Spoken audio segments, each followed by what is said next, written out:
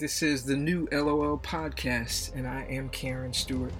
My goal is to challenge you, motivate, and encourage you to live your life boldly as a Christian out loud.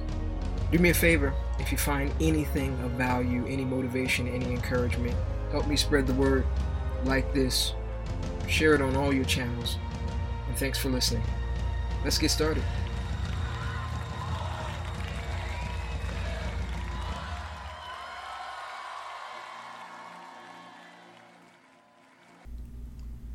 I was reading the creation story in Genesis recently, and I always thought that when God got through creating something, he said, "It is good." And I'm probably the only one who actually thought that, because it's quite clear to me. I don't know what I've been reading all these years in this Bible.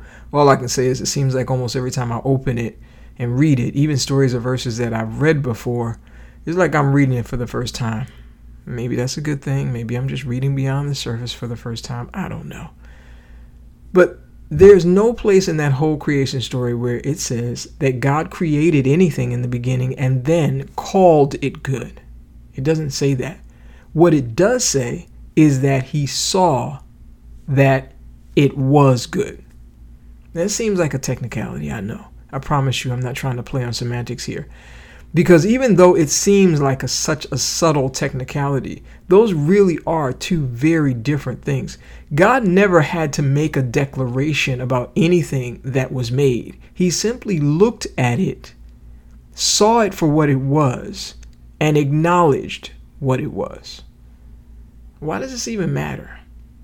In recent months, you've probably heard many people begin to talk about challenging and difficult days ahead. I've even spoke about these things in these times myself. And it's not some message about doom and gloom, but it is a reality. Jesus will be returning soon. And according to the Bible, there will be great difficulty and even persecution that leads up to that. It's hard to know what that will look like for us in so-called first world nations, but we can be sure that there will be increasing assaults and attacks on our faith and our choice to be faithful to God no matter what. The fact is that Jesus himself is a very controversial figure.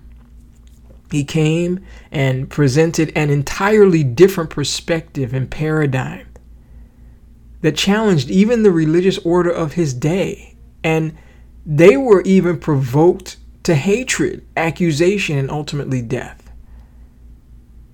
And his gospel is no less controversial today. So we should expect challenges and difficulty as we make the choice to swim upstream and away from the current with him. We should expect the very fact that we have a relationship with him to cost us something. That does not mean that we are helpless victims or that there is nothing we can do, but it does mean that we will have some battles to fight and some challenges to overcome, and that's going to look different for all of us. And in the heat of the battle, sometimes it can be hard to see God in the middle of it. When we're dealing with difficulties, disappointments, and what sometimes even looks like defeat, it can be hard to see where God is in the middle of it. But now more than ever, we need to make the practice of looking for him and his power, his influence, and his favor every single day in tangible ways, and maintain a posture of not just thanksgiving, but of gratitude. We will need to be accustomed to seeing the hand of God move around us if we are ever going to stay strong and not lose hope. Seeing God in the everyday, ordinary activities of our lives should be so normal that it provokes ongoing conversations with him throughout the day. And if nothing else, just to say, "I appreciate you, Lord. Thank you for that thing you just did." It should be that normal, that natural, and that should be happening all day, every day. Because here's the thing. There's nothing that we experience that confuses the Lord or catches him by surprise. And at the end of all things, we can be sure he will get glory, even when in the present moment it may be hard to see or understand.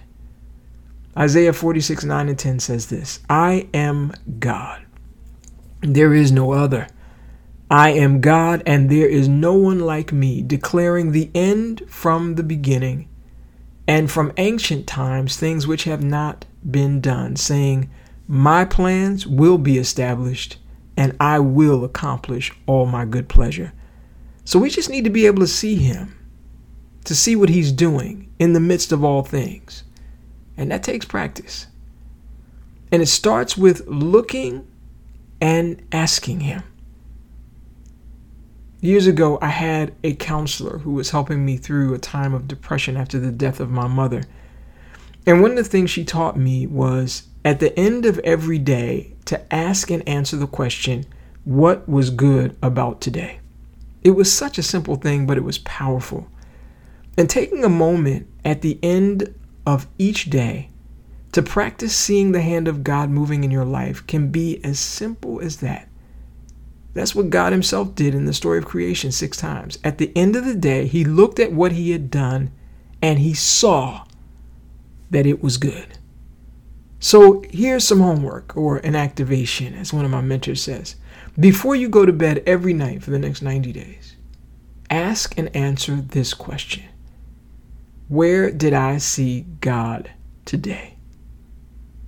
Because even if you didn't notice, he was right there with you. And he was moving and he was working in your life. And if you cannot think of a single thing, I want you to ask him, Lord, where were you today? Or what was good about today? And give him a chance to show you. And once you see him and the works of his hands in your life, then show him your gratitude and appreciation for what he's done. Don't rush through it. Take your time and really give him thanks.